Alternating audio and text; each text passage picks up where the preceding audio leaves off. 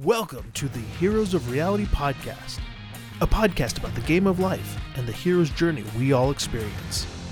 Let's jump in with our host, Dylan Watkins, as he introduces today's guest. Welcome, young adventurers. Dylan here. And on today's podcast, we have two special guests, Marcus Howard and his daughter, Maddie. He is 14 years consecutive as strategic tactical experience with building startups in various industries, including gaming, news, media, and restaurants. He specializes in identifying exponential growth opportunities, don't know if I can say that word, and converging trends in consumer markets. Also, he excels at creating and executing blue ocean strategies.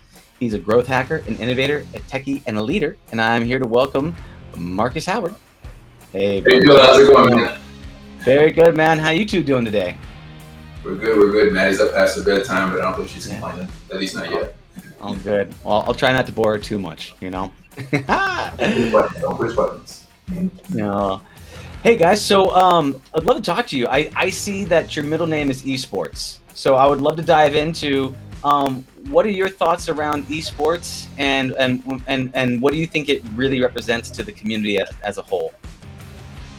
This is an unpopular opinion. It's actually a very unpopular opinion, but I think that esports is a bubble right now. And that doesn't mean that esports aren't significant to the culture, to the business ecosystem. Yes, that's a spitball. Thank you. But the valuations are way out of whack. Just like you saw with .com companies back in, turn of the century with year 2000, or millennium rather, year 2000. Just like you saw with the housing market before 2008, Bitcoin 3 or 4 years ago. But that said, I think that it's going to long-term, fundamentally evolve the entertainment industry. So music, film, sports, obviously, it's here to stay. But I do believe that the valuations are way out of whack, and we're due for a correction.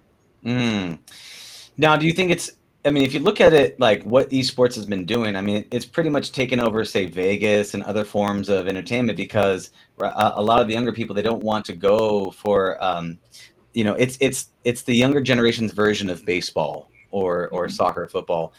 So do you feel like the evaluations are out of whack, and this is kind of like the same bubble that like virtual reality went through, where there was like this big rise, and then is it in the trough of disillusionment, that phase right now? Do you think it's going to drop into that thing? And then how do you think the timeline's going to look like for the next couple of years with esports? Okay, let me answer that. But first, Maddie wants me to tell you about Blob Game. She's really excited about it. Yeah. Can you please tell me about Blob Game? Tell me about the Blob Game. Oh, you don't want to tell them? No. Okay. Looks like you're getting sleepy. So yeah, I think we're getting in the trough of disillusionment. And I think COVID actually accelerated that. Look, she's getting there. Yeah. But you're right. I think that it will evolve, especially kind of the gambling lottery space. I went to Vegas for the first time last year, early in the year for CES. It was in Vegas, and all I saw were slot machines. And the experience looked redundant and boring. But I think what esports gives you is a combination of luck-based and skill-based games. She's meditating.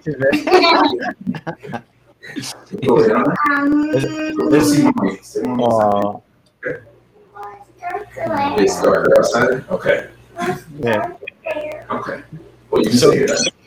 So the redundancy of the esports games, or what you're saying is that the Vegas was very, very boring because it's using the same old tricks, the same old slot mechanics and things like that. But young kids, they don't want to spend money to put a nickel in a machine. They want to compete. They want to use skills. They want to, it's so much more. If you compare like League of Legends, for example, to a slot machine, it's so different. Do you feel like in terms of the betting areas when it comes to that? How do you feel it's going to integrate with cryptocurrency, or like how do you think it's going to affect the whole betting industry in terms of with esports? I see cryptocurrency already integrating into esports. There's a platform called bmarket.io that lets you do a number of things, including buy skins and bet them, wage them on games. Mm-hmm. And I think cryptocurrencies will give more value to things like skins, characters, those digital assets. The same way you might have value in like a pink slip for a car, right? It's something for racing purposes. So it adds that extra value in and gives it more real world legitimacy for the gambling ecosystem. Yeah. Have you seen NFTs pop into the whole esports space? I have. Actually, I describe it as two converging bubbles. NFTs are a bubble as well. It reminds me, again, I've been in the crypto blockchain space since 2013, and there was a bubble for ICOs, initial coin offerings. That was where basically, just like you would go public on a stock exchange, you do that with a cryptocurrency.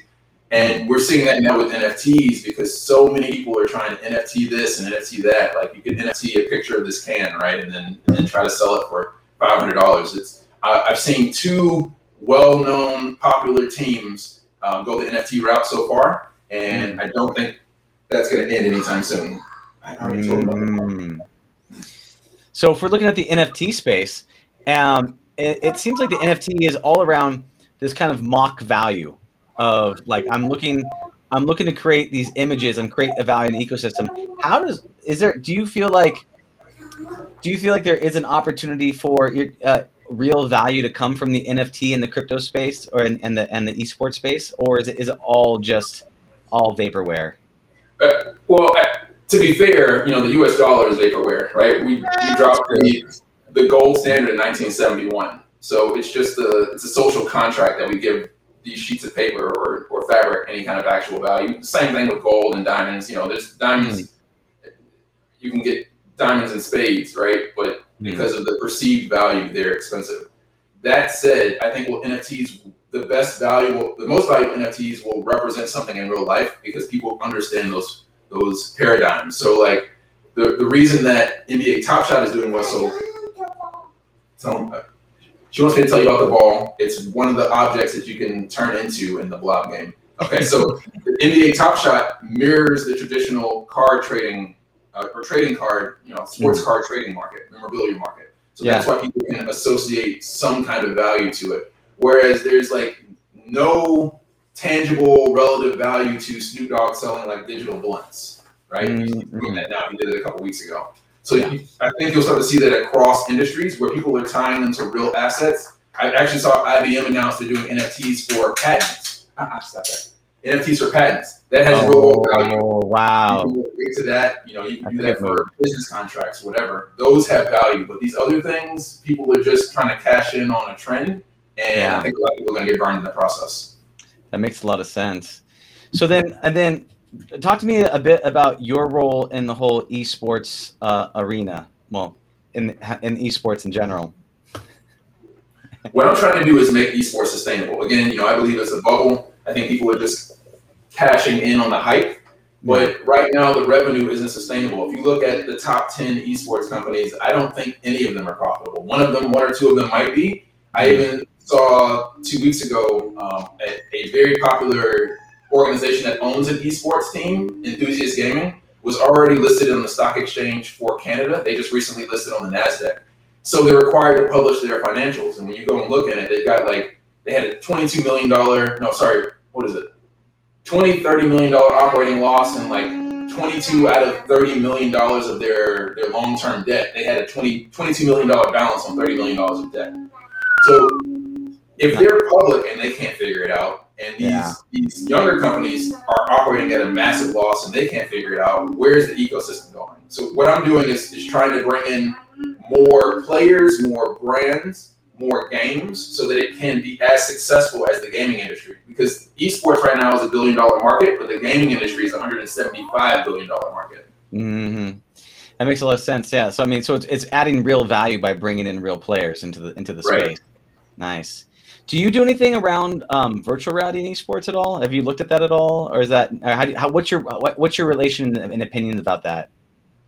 I'm trying to work on an augmented reality esports opportunity. I can't mention it in too much detail because every time I do that, it's not even my business partners. It's through another business partner. His international business partners get upset with me using those terms. And I'm trying not to sour the deal for him. So I'll just leave it at yes, I am looking at some augmented reality esports opportunities, but unfortunately I can't talk about it in detail. That's fair. Yes. Yeah. The bleeding edge deals. Maybe we can revisit it after it goes through and. We can have a follow-up episode for sure. Yeah, for sure. That's awesome. So one of the things I saw that you were talking about that I noticed a little bit away from esports is you talked about Roblox being the future of education, right? I saw a mentioning about that a bit. Do you want to talk to me a little bit about, because not a lot of people that aren't teenagers and younger know what Roblox is even, and what it means, and the actual size and scope of what it is. So can you explain a little bit what your thoughts around that and being the future of education? Sure, and let me clarify. The person who wrote the article said that Roblox is the future of education. I believe that gaming is the future of education. I don't necessarily believe that Roblox as a company is, but what they represent, creating gamified ecosystems and metaverses where you can teach content in a way that's more relevant to students. I think that is the future of education. Microsoft, is getting there with Minecraft. Roblox isn't quite there or even close, but I think that it makes sense if 97% of kids between the ages of 12 and 17 play video games. They would most relate to subjects being taught from the perspective of gaming and esports. Who's the 3% that doesn't play video games? That's what I want to know. Maybe they don't have internet. Okay, that's fair. That's fair. Okay, so education or entertainment and education seem to be coming together in one system. So that makes a lot of sense. What do you think is, in terms of on the path, what do you think are some of the roadblocks or guardians stopping the adoption of gaming being the next gen for education? I think it's an old philosophy. When I was in the 9th grade, my brother and I, we were in magnet school, and so the school required us to get TI-83 plus graphing calculators if we were taking pre-calculus or trigonometry leading up to pre-calculus and calculus in high school. And we learned that you could put video games on these things, basically turn it into a Game Boy, Tetris and Mario, things like that. And we actually started building our own game. We were making a Zelda game on the calculator, and while we were at lunch, our trigonometry teacher deleted the games off the calculator because we had taught everyone else in class how to put games on their calculators, and no one was listening to the teacher. But you know what? That to me just sounds like market demand. That's what that is right there. The true innovation. So you've been doing, that's technically code. Have you and you're still coding to these days? Is that yeah? I've been a professional software developer for about 15 years now. That's awesome. What languages do you write in? Right now, Java, JavaScript, and I used to do a lot of Python, but my day job now is very Java heavy. So where before the previous, 7 years ago, it was heavy JavaScript and Python, and now it's still JavaScript, but also Java instead of Python. Yeah. It's, a lot of times, especially, it's great to learn languages and keep so sharp off to the company's dime, right? Because it's a progress. It's like, and then you kind of push them into areas like, oh, I want to learn Swift or whatever the thing might be. And you can kind of move in that direction. That's great. Yeah. Is there a with that and all together? Have you seen good things around coding and gaming for kids? And speaking of that whole thing, is there things about that excites you? Yeah, the one thing I'm most excited about is a platform called Code Combat, CODECOMBAT. And it's basically a video game where instead of you using a controller to move your character around and attack and cast spells, you have to type in lines of code. So it's like Dylan walk left, and you pass it to number 5 to make your character walk left 5 spaces. That's cool. I feel the need that someone's going to cheat and throw in macros in there. Some sort of just copy and paste all these commands in, so they can World of Warcraft style. That's cool. That's super cool. Man. Yes, Maggie, how can I help you? Mommy wants you to go to bed because it's nighttime.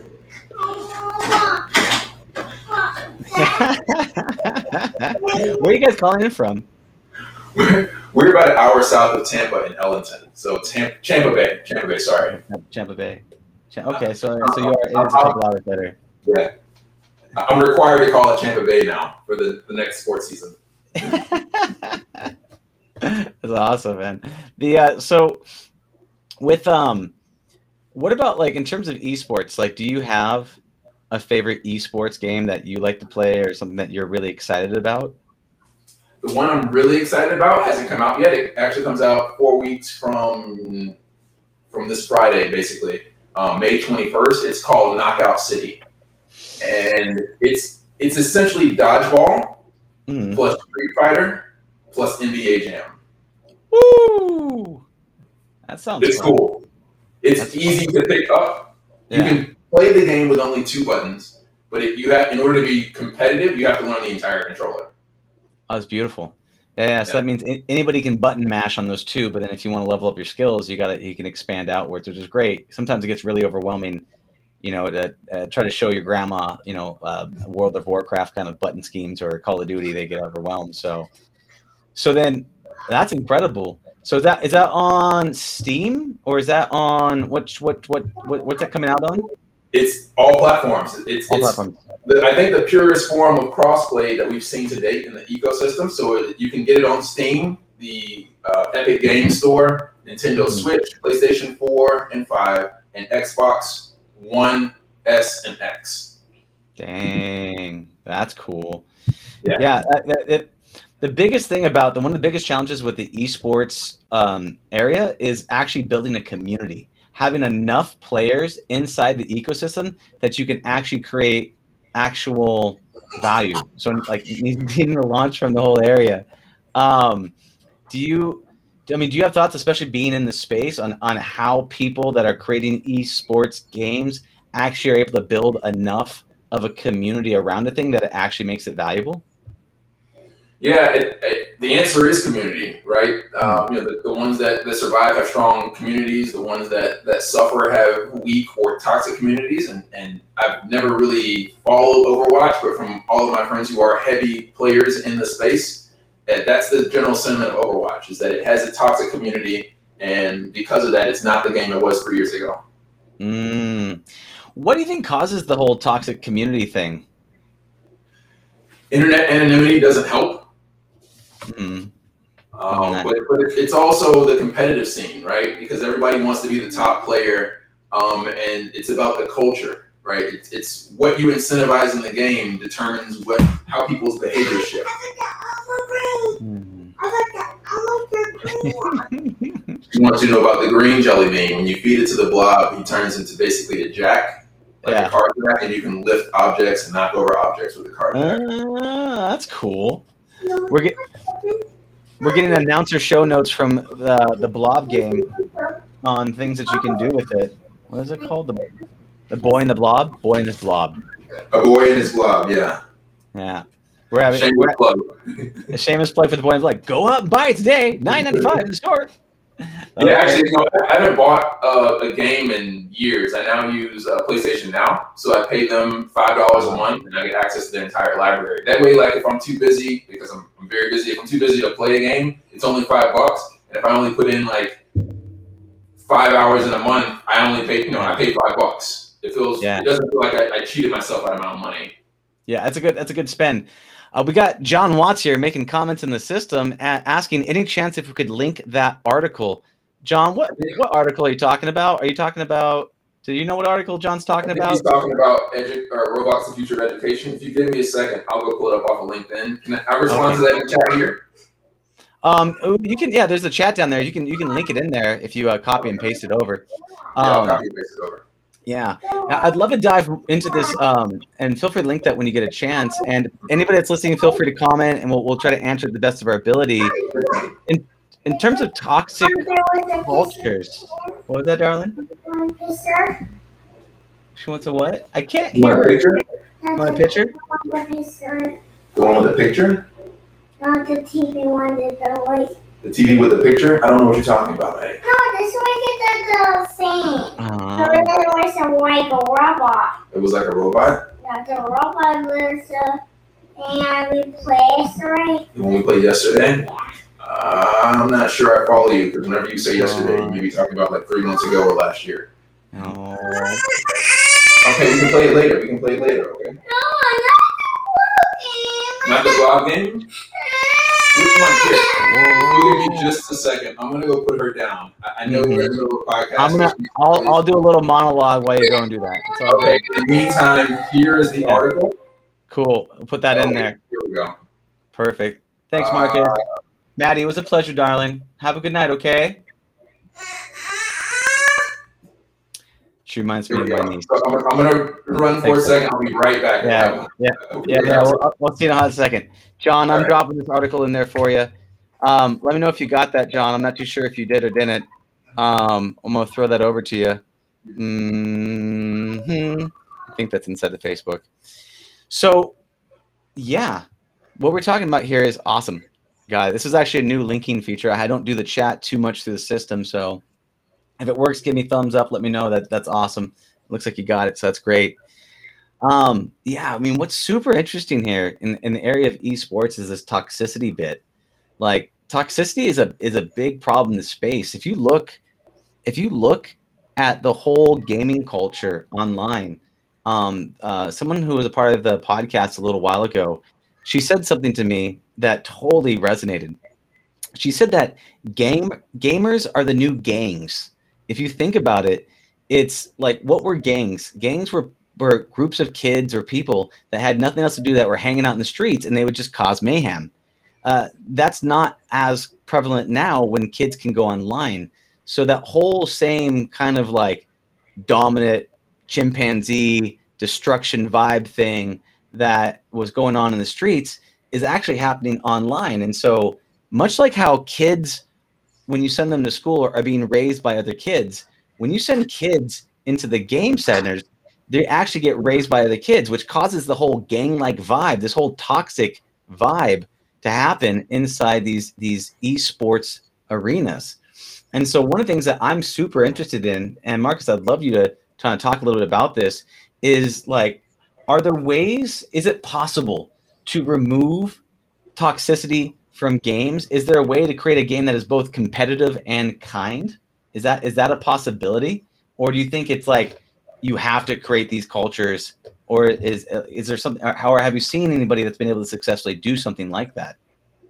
That's an interesting question. I have not seen it done perfectly yet. The one that I've seen had the most success, and she's back. Maddie, stop that. Stop. It's too loud.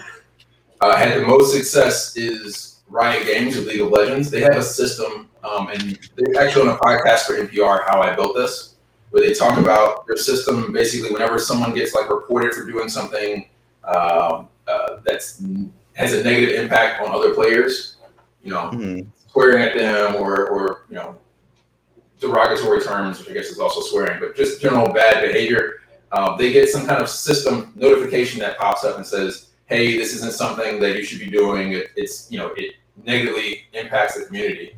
And based on that interview, they said like the majority of people, when they get that notification, they stop exhibiting that particular negative behavior because they don't intend to be toxic.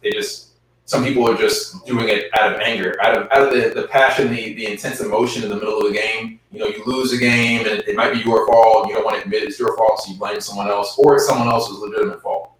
Yeah, that's a good move. I'll check out that podcast for sure. It's one of the things I'm super interested in, because like I don't necessarily believe that it has to be toxic. It just kind of evolved into this whole thing. I know like one of the OG original esports games back in the day was Doom, and they kind of created a bit of a toxic culture where they would just talk smack on people as you play, but that was kind of their culture, and that kind of spread, and I felt like that kind of created the genesis for this whole like toxicity. So I'll check that out on that one. Are there other games that you've seen that you like their cultures or overall gaming things besides the mechanics that you actually enjoy? I haven't had time to play a lot of games. Again, I work a 9 to 5 job. I've got my daughter who's 4, my son's 2.5. Stop it. To take care of, and then grow my company and my nonprofit. So I don't play a lot of games, and so I wish I had more experience to offer that to you, more insights there. But the only game that I've really played that I like so far is Knockout City, and its culture, its community is young. It's been through 2 betas. The game launches in 4 weeks, so hopefully they can get it right out the gate and monitor it and nurture it. Yeah. So then being being a strategist in this space, do you have a framework or a process for looking at blue ocean opportunities? Is there a way that you try to take complex data and make it more simple? Because really strategy is being able to kind of see. John says he knows the feeling with having kids. John, does your kids do the same thing? Is that what's going on, bud? Yeah. John actually runs a VR-cade over in the Highlands of Scotland. So. Oh yeah, that's cool. Yeah, I've seen them. So check out his arcade. But with blue ocean opportunities, and things like that, how do you have a process or thought things around strategizing? Well, the first thing I did was I read the book called Blue Ocean Strategies. All right, so I didn't come up with that term, but there's a book. It's by, I think, some Harvard professors. Maddie, I'm on a meeting. Can you see I'm in a meeting with Dylan? Don't be rude. So I read that book, and that helped me understand what blue oceans look like. But generally speaking, it's understanding where trends are going and forecast that trend out. For example, there are roughly 6 or 7 billion people around the world who have mobile devices, right? Mm. And the gaming industry is about 3 billion people. So you look at the gap there, naturally the biggest gap will be getting more people who have access to the internet and games and apps via mobile devices into gaming. And that's why if you look at the trend, that's actually the biggest growth opportunity in the larger gaming industry, not just esports. Even before the pandemic hit, this was a year and a half, 2 years ago, it was projected by the end of 2021, 60% of the industry's revenue would be from mobile games. Man, stop it. That's hardcore. Go get some food. Listen, maybe some oatmeal. There's still oatmeal on the table. Can you go get your oatmeal, please? No, you asked me to make you oatmeal. That's on the table. Go get some oatmeal, please. I got a 6-year-old niece, man. I visited her for a month, and it was I have a lot of respect for my brother, and just the sheer patience. That's what it is. But you love them. You love them. You get this you're like, oh, but you're like, oh, I'm gonna miss you. And so I'm gonna miss you. You know so much more because you get to come back later. So cute. So looking at that and looking at the size and the scope for what's coming up for esports, how do you what are there any new technologies, new things coming out that really excites you that's going to merge in with things like esports that you're you're positioning? I know you talked a little bit about augmented reality, but we can leave that off the table for known reasons. Is there other ways? Is there other technologies or things on the horizon that's exciting you about the whole esports industry?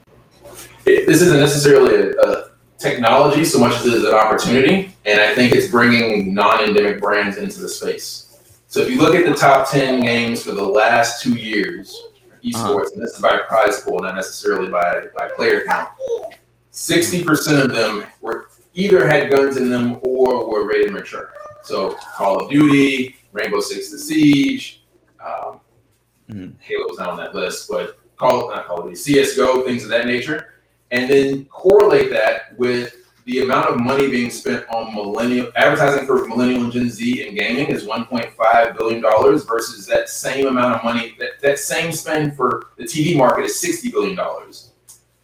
So I think a blue ocean opportunity is that these brands don't want to be associated with the violence and guns of games like Mortal Kombat or Call of Duty. And not because violent games lead to school shootings and violence in real life. Actually, all the research suggests the opposite, right? The other way. Suggests otherwise. But the perception is that violent games lead to violence in real life. So the major opportunity here is how do you get these brands that are apprehensive about being in gaming and esports into the space? Whoever figures that out is going to be the next Yahoo, at the turn of the century. Got it. Well, it's so funny because that was going to be my next question: is how does the company position themselves for these we'll call it family friendly brands? And because you're right, I mean, there's since Doom, it's been guns and shotguns and all that other stuff that you probably don't want to expose your kid to for obvious reasons. I don't think it's necessarily shootings and all that, but just the priming of the brain. What do you like? Is there a recommendation that you would give to people that are creating these types of games in order to position themselves best to leverage this opportunity? I think look at past examples and just try to model off of what is family friendly. And a great example is actually like Nintendo, right? Nintendo made it very popular to have family friendly games. But you look at, for example, a huge hit last year was Among Us. It had 217 million installs last year during the pandemic. And one of those reasons was because it was on mobile, right? To go back to the mobile point. But the other reason was it was generally family friendly. Now, yes, you do kill each other, right? But it's not realistic violence like you see on Call of Duty or CSGO. And in my opinion, it actually mirrors a classic board game called Clue. Oh, you're right. Please continue though. Yeah, no, and so I think that there's a great, if you want a cheat sheet for amazing games, just go recreate a digital version of all these old board games. Because parents will immediately get it. My parents would immediately get it. If that's a great way to bring someone into the fold for Among Us. You're like, hey, look, this is like Clue in space, Yeah. And they're like, oh, I got it. Who did it? Yeah, right. That's really cool. Yeah, I mean, and Among Us is it's this whole kind of social battle of wits where you're it feels very tribal, but there's a betrayer in the tribe, and then all this suspicion builds, and then you got to figure out who did what. I haven't played it as much. It's a cool game. There's just something in me that doesn't want to be suspicious of my friends. You know what I'm saying? There's this little thing because I might take it a little too personal. How dare you push me out of the airlock? Yeah, that's cool. But you're right. There is a very much how Hollywood goes and takes old repurposed films and goes, you know what we need? Let's bring back Superman or Spider-Man or any of those other things and bring it over again and again. It looks like a cheat sheet would be a good trick to look at old successful board games. Are there? Let me ask you: Do you have old favorite board games that you used to play that you think is right for that kind of thing? Is there? I would say Risk, and I have a love-hate relationship with Risk because it takes 6 hours to beat. Right? It's just you have to book an entire day to play that game. But the level of strategy is it's almost like chess. Yeah. It's like Dungeons and Dragons plus chess. Yeah. We're talking to you and they can't hear me because you're screaming. Okay. No, I'm the police car. Okay. So then looking at that, what you might be able to do if you take a game like Risk, you might be able to do something where it's asynchronous at a time type of thing. You make a move like chess with your friends, you wait and you make a move. That might be the way to tackle that one, because you're right. It was more not a game of strategy but endurance. Are you willing to play the game long enough before you want to rage quit? Yeah. Well, and another great example of again family friendly that did it amazingly last year was Fall Guys, right? They basically took the Fortnite concept, which was obviously proven to be a success, and then they removed all the guns and violence out of it. But it's still basically a battle royale. And it exploded. And then they got acquired. Yep. They built it up, and with Fortnite, yeah, they built it up, and then they made the mistake of trying to cut out Apple out of making money. And then Apple straight shut them down hard. Not only that, Apple then was like, you know what might be a good idea? Epic Games, you guys made a thing called Unreal. We're going to try to not allow Unreal to go on any iOS platform. Which is that was a poke in the bear kind of move right there. And so that's a really interesting lesson. Do you feel like the ecosystem, like Apple, is always going to remain dominant like that? Or do you think they're going to continue on in that space? Or do you think we're going to be able to break away from those types of closed environmentals, giving my cut. How do you think that might play out? That's one of the things that got me really excited about blockchain was the ability to decentralize ecosystems from any one person or company or government, right? The problem is that Apple owns this closed ecosystem, so you have to play by their rules. Now, I'm not saying that Epic was in the right? They tried to basically skirt the rules or circumvent the rules. But if it was an open ecosystem, it would allow for more innovation. Closed ecosystems just deny innovation because there are limits to what you can and can't do. Yeah. The concept what they were trying to introduce, I thought was clever, but it violated the terms and service. Yeah. And Knack is clever too. Yeah. Play that old game, Knack. That's one of my favorites. Oh, Knack. I thought you were talking about Nock from, was it Minecraft? Who had Minecraft originally? What's his name? The guy who created Minecraft? Notch, yeah. Yeah, Notch. Yeah. I was like, it's clever. He sold to Microsoft. Yeah. He's like, that's an indie game, right? That's another game that went from indie to mainstream, just like, again, Fall Guys and Among Us, all indie games. Yeah. I mean, there's still, all of my nieces and nephews play Minecraft. Like, it's just a thing. And they range from like 18 to like 6. So it's like, you can see it's, there's this interesting thing of world building that kids like to do where it's like, you kind of give them the sandbox of stuff. And it seemed like the closest one who does world building in esports was Fortnite. Is there an esports for Minecraft? Is there an esports for any of this like Roblox or any of that stuff? Is there? Do you know? I don't know. There's not like a major scene, but there are minor circuits, right? People will play because you have that ability. I don't know why I'm eating this lettuce. You have that ability to create your own world. People will build up like these little like tower defense or King of the Hill environments, and then once you have the space, you set up your rules because people are able to like build their own worlds. They can code the rules in and then run these competitive games. So yes, there is a competitive circuit per se, but it's not something you don't have people competing for millions of dollars like you have, Dota 2 or Fortnite. It's just a lot more robust system. What's crazy to me is like I remember being a teenager going to like a Wizards cafe playing CS:GO, and it's still going on today. Like these games, a lot of them been around for a while. That they've kind of just matured as we've gotten older, and so I could see why the younger generations of those Minecrafty games it's not so popular.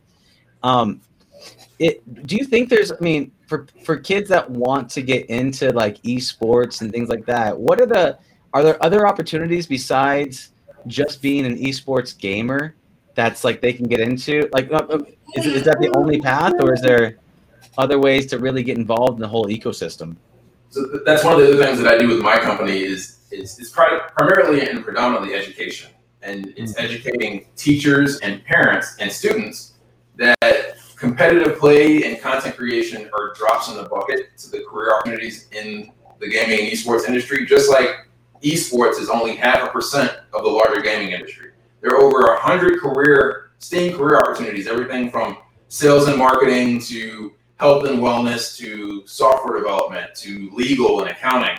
Think of all the infrastructure that makes traditional sports work, right? Mm-hmm. You've got licensing and media rights and merchandising and the stadiums, and then add all the infrastructure that make video games work, which includes, audio engineering and level design and story, all those art pieces. Combine those together, and that's a real professional career opportunity in esports.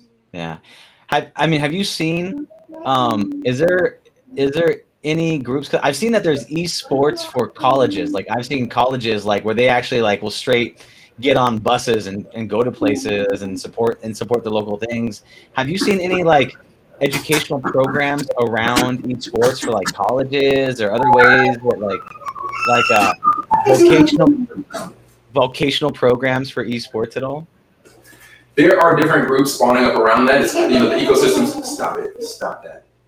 It's called Scholastic Esports. And in the middle school and high school arena, there's a company called Generation Esports. They have a middle school esports league, MSEL, and a high school esports league, HSEL. And I think they're trying to get into the collegiate space, but predominantly they're focused on K through 12.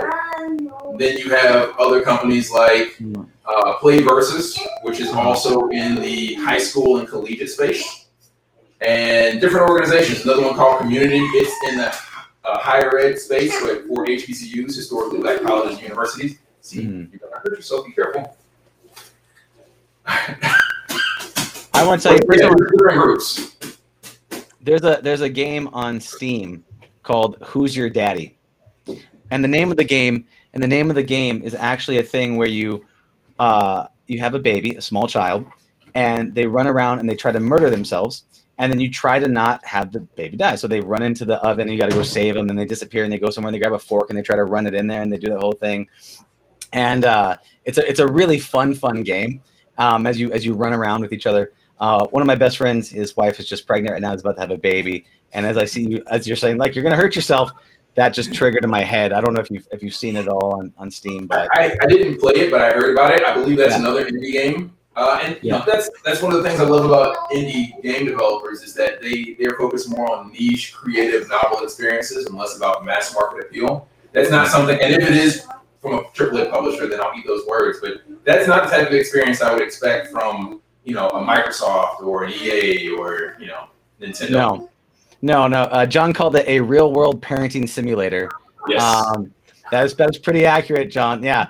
It's just funny to see that, and it's just like you know, it's and you're right. What's great about, you have the balance, right? You have the wild west indie developers in any of these gaming spaces, and then you have the AAA people, and so all the experimenting goes on with the niches, and then other people see it and go, how do I make that into a AAA title? And that seems to be the kind of like the way those things work. I swear, Overworld has to be based off of another niche sports game of some kind coming out. I don't know. That's where Fortnite came from, right? So I want to say it was DayZ. A DayZ mod created PUBG, and PUBG is from an indie studio called Bluehole Studios in South Korea. South Korea went to Epic Games and said, "Hey, we want to make this kind of battle royale concept, kind of like Hunger Games, that supports 100 people, but your Unreal Engine won't support that. So can you make like X, Y, Z, like a laundry list of changes?" So Epic made those after they got paid, and they saw the success of PUBG. I don't know if you know that Fortnite had another mode. Like, if you ever, back in the day, if you log in, there was like the tower defense mode that nobody played. That was the actual first game. It was like Save the World or Heroes, something or the other. But nobody was playing that game. So Epic Games lifted all the assets, the characters, the levels, like all the assets into this gameplay experience. This gameplay experience, and created Fortnite. Wow. They never ended up giving away the tower defense for free. It's like, nobody's playing this game. Just make it free. Yeah, man. That's a Valve move, though. That's something that Valve would do. Each person's kind of got their principles that they live by, you know. Yeah.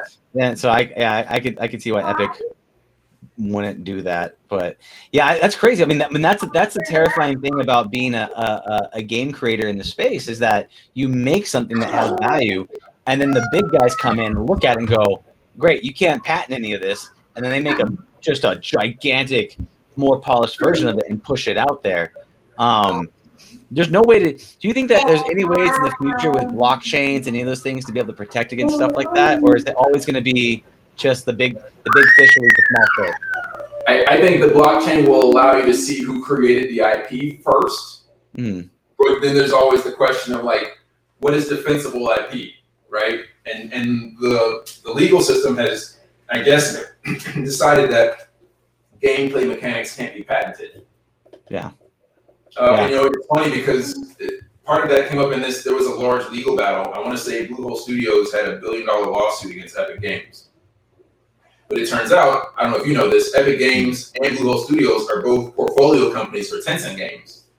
So this is just my personal theory. I imagine that Tencent saw what was happening. It's like, why are you wasting all of our money in this legal battle? And we own both of you. Just like, cut it out, settle it. And coincidentally, they settled. Maybe Tencent had a place in that. Maybe they didn't, but for sure they settled. Yeah. They came in and said, "You see all of this? This is mine. What are you doing? Knock that off." Right. Exactly. It's a good move. So then, what do you like in terms of you and building out the company that you're building out right now? what's your really holy grail with this? What would you like to see happen with what you're trying to build and bring to the esports community? I don't know. Are you familiar with Gary Vaynerchuk? Gary V? I know him a bit. I don't follow him a ton. So he's popular in the startup ecosystem, sports betting. He actually is a co-owner of a Call of Duty team up in Minnesota. He was famously quoted as saying he believes that every business should be a media company that sells a particular product or service. So you should be a media brand and you sell shares or movie tickets or whatever. My team takes that philosophy further and says that every business should be a gaming company. Every business should be a gaming company that sells a product or service. And you should be able to use video games to authentically engage your community the same way you would with social media or email. So what my vision is to be able to empower businesses of any size to use games that are relevant to their product or service to engage, monetize, and retain. Yeah, I see. Thank you for putting that blue stuff everywhere. To acquire, engage, retain, and monetize their communities. Hey, stop it. That's rude. Yeah. So then it's finding, and so it's not necessarily, they don't actually have to go and build the game, but they can go find like-minded people in the ecosystem, partner with them, and really connect with them through the power of gaming. The same way that's almost that there's kind of like brands are into the movie business now, and they find the right movie business, and they connect with you. Is the joys of parenting, my friend. This is why this is unscripted, completely unscripted. Yeah, I enjoy myself. I think that companies don't have to be in the business of making their own game in order for them to leverage video games as an engagement resource and strategy. Yeah.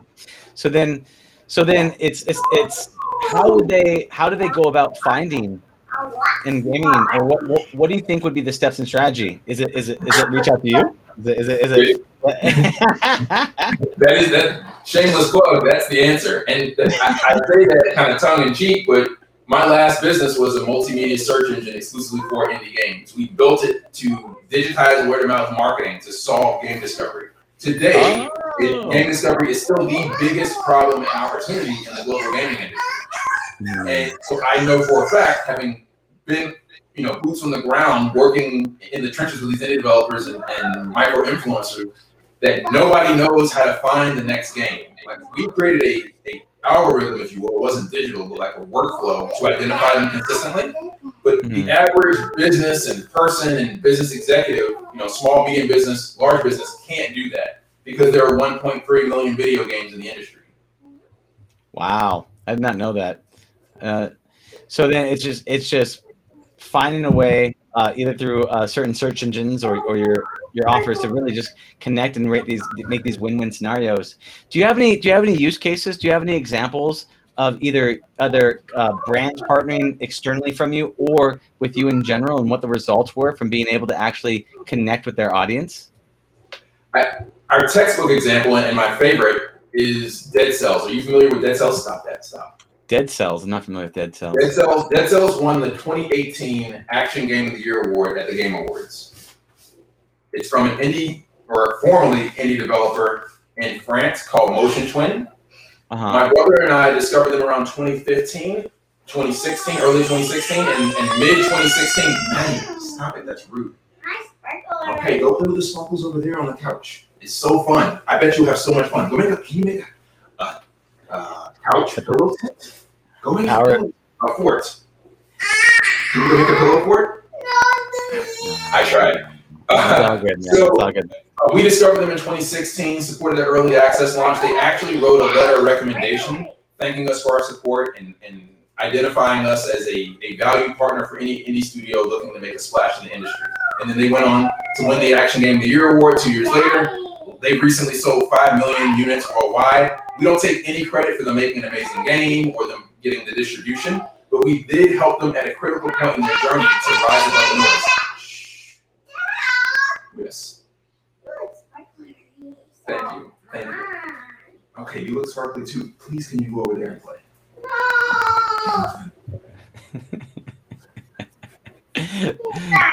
So the part is this: it's that you can make a great game, but getting discovered is a challenge. So finding the right people to promote you, to market you, to get that out there. It's not as it's a lot of people have the idea in any space, any entrepreneurial startup space. If I build it, they will come, right? And and really it's the selling of the thing is more important than the thing itself, or at least getting eyeballs so that people can test and try to get that stuff out there. So do you have advice for indie game developers on ways to get more eyeballs? Is there any thoughts you had around that for people, the 1.8 million games that are out there on how to get to the top of the Yeah, aside from working with MetaArena, and we'd be glad to give them turnkey support for esports so they can focus on their game and let us handle everything else on the esports side, I would recommend going to micro-influencers, and that could be streamers or smaller publications, because everybody's strapped for time, right? If you get publications on 3 or 4, or published on 3 or 4 smaller sites and with 3 or 4 smaller micro-influencers, then the person that step up above will start to see that, right? Because of all the activity it's getting. And then that's how your game gets picked up there, and it becomes kind of a snowball. So that's what we were able to do, was like build some key relationships in the indie space with smaller publications, and we built a community so that when we would share a game, the community would just spike it in visibility. That's cool. Yeah, I mean, that makes a ton of sense. You want to get that small domino to knock down the bigger domino, and then to move down the steps from there. What do you think are some of the more powerful platforms for community building for the game? Daddy, please stop yelling. What are the more powerful platforms for what? Yeah. Yes, Maddie. Dad, How can I help you? I'm working. You're working? Okay. Can you go work over there in the corner? You're really close to me right now, and everybody can hear you. We want you to keep working, but just go work over there. No, I won't. You're working? Okay, go ahead. Man, I remember visiting my niece and nephew for the holiday season, and I'd have the door shut because I was trying to do work. And my niece, she'd slide these notes in the door, and she's like, "Are you working? Yes or no?" I'm like, "Yes." And she goes, "Can you come out and play?" I was like, "No." And she goes, "Why not?" And so we had these back and forth communications where I'm just sliding things underneath the door with her, and it was covered in sparkles and all that jazz. It's a beautiful thing. I mean, I'm just getting hardcore flashbacks from the situation. So yes, bringing it back in terms of things that people can do to community platforms when it comes to connecting right now. What do you think are some of the best platforms to create a community in the gaming space? I think Twitch. Not Twitch. Well, Twitch. There are people who do that really well. Personally, Twitter was great for us. When we first started back in 2013, we were looking around the landscapes like, where can we start this? Because there were just 2 of us. My brother building the site, and he put a booger on me. And me building the community. So we looked at Facebook, but Facebook at that point had become so hyper-focused on monetizing businesses that if you couldn't pay to boost your post, no one knew any of your content exists. And that's still the problem today. But at the time, and maybe Twitter has gotten worse about that, but at the time, you could get a lot of organic visibility. Stop it. That is rude. I said that was rude. You get a lot of visibility, organic visibility on Twitter by just posting amazing content. So I think if you stay community focused and especially support other people in your community, then not only can you get a larger funnel of content to share, but if you're supporting them, you're building those relationships so they would hopefully support you in the future. Yeah. It's funny because like a lot of things in like the online space, like people just want to come in and just get a ton of awareness, but unless you really have got the relationships and you've built the value and you actually, because it's a community of people. And if you just come in, it's like a drive-by promotions, it's like, hey, buy my stuff. And you're like, what was that about? It seems very hard. So I feel like one thing that sounds like you're doing is that you're building out the community now and you're building out the environmentals now. So instead of them focusing on that you kind of have these, what sounds like, and I'm correct me wrong, like these turnkey solutions to help with the community generation and the ecosystem for the tournaments. Is that correct? That's close to it. So we're bringing in these brands, right? Because we're creating these turnkey esports operations for brands as well, right? So they can just plug in their brand and start to activate their existing community. But because they're bringing their communities in, now we have an audience for these amazing games. So we can, and we're, as we continue to scale it, we'll create ways to integrate with other platforms so that visibility that's on our platform leads into and integrates into other ecosystems. Mm-hmm. What do you think is the biggest mistakes that esports games make when they come to market? I think the focus on the hyper-competitive side, again, is the biggest mistake in the ecosystem because it's naturally exclusive. So again, if you think about, and they're doing that because they don't really know any better, because all of the major investors in esports right now are former, current people from the sports ecosystem. But when you think about, again, varsity sports and intramural sports, it's naturally exclusive. You have to be the top 0.01% of athletes at, let's say, University of Kentucky to be on the varsity basketball team. Even if you want to be on the intramurals, you still have to be fairly athletic to compete and be successful there. So if you take that same model and apply it to video games, it's even more exclusive. Rocket League only has 3 players, right? A basketball team might have like 20, men or women on the roster, and football might have 50 to 100. Rocket League has 3. Yeah. So it's too exclusive. So then it's kind of like what you're talking about with the knockout cities, is you want to make it accessible for people to kind of get up and going, and so that they can kind of get in and play, but then have some sort of, easy to understand, difficult to master situation going on that allows you to kind of step into it. Yeah, that's super cool. That makes a lot of sense. So with that being said, is there anything else you'd like to let people know about before you tell them how to get a hold of you and what you and more about what you do? Yeah, go visit our website at www.metarena.gg. We're excited to announce some really cool partnerships in the next few weeks. I also have a podcast I run called Eat for Life, and we run that every Sunday at 8 p.m. Eastern Standard. It's live stream on LinkedIn, Facebook, and Twitch. Nice. Yeah, and if anybody wants to get out of me, I'm Marcus Esports Howard, both on LinkedIn and on Facebook. My middle name is not legally Esports, but it's great for SEO. That's some good pro tip advice there, Marcus. Awesome, brother. Hey, thank you so much for your time. Tell Maddie I appreciate her company as well. Have a beautiful and glorious day, and I'll see you on the other side. Take care, Howard. I appreciate it. Thanks. Bye now. Thank you for listening to the Heroes of Reality podcast. Check out heroesofreality.com for more episodes. While you're there, you can also take the Heroes quiz to find out what kind of hero you are. Or, if you have a great story and want to be on the podcast, tell us why your hero's journey will inspire others. Thank you for listening. See you on the other side.